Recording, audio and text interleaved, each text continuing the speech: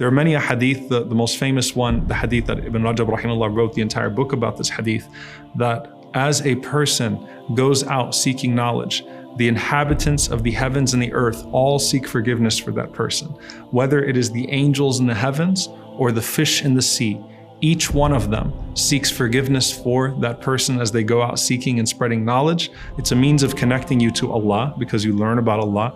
a means of connecting you to the Prophet ﷺ because you become an inheritor of the Prophet ﷺ, a means of connecting you to the angels because they lower their wings in approval for you, spread their wings out, and a means of connecting you to the people because your relationship with them is benefiting them, and even the environment, because Ibn Rajab rahimahullah commented on that. What would cause the fish in the sea to seek forgiveness for that person is that a person of knowledge thinks about the rights of everything on them, and so they treat even their environment with care because they're acting in accordance with that knowledge, and that's embedded within this.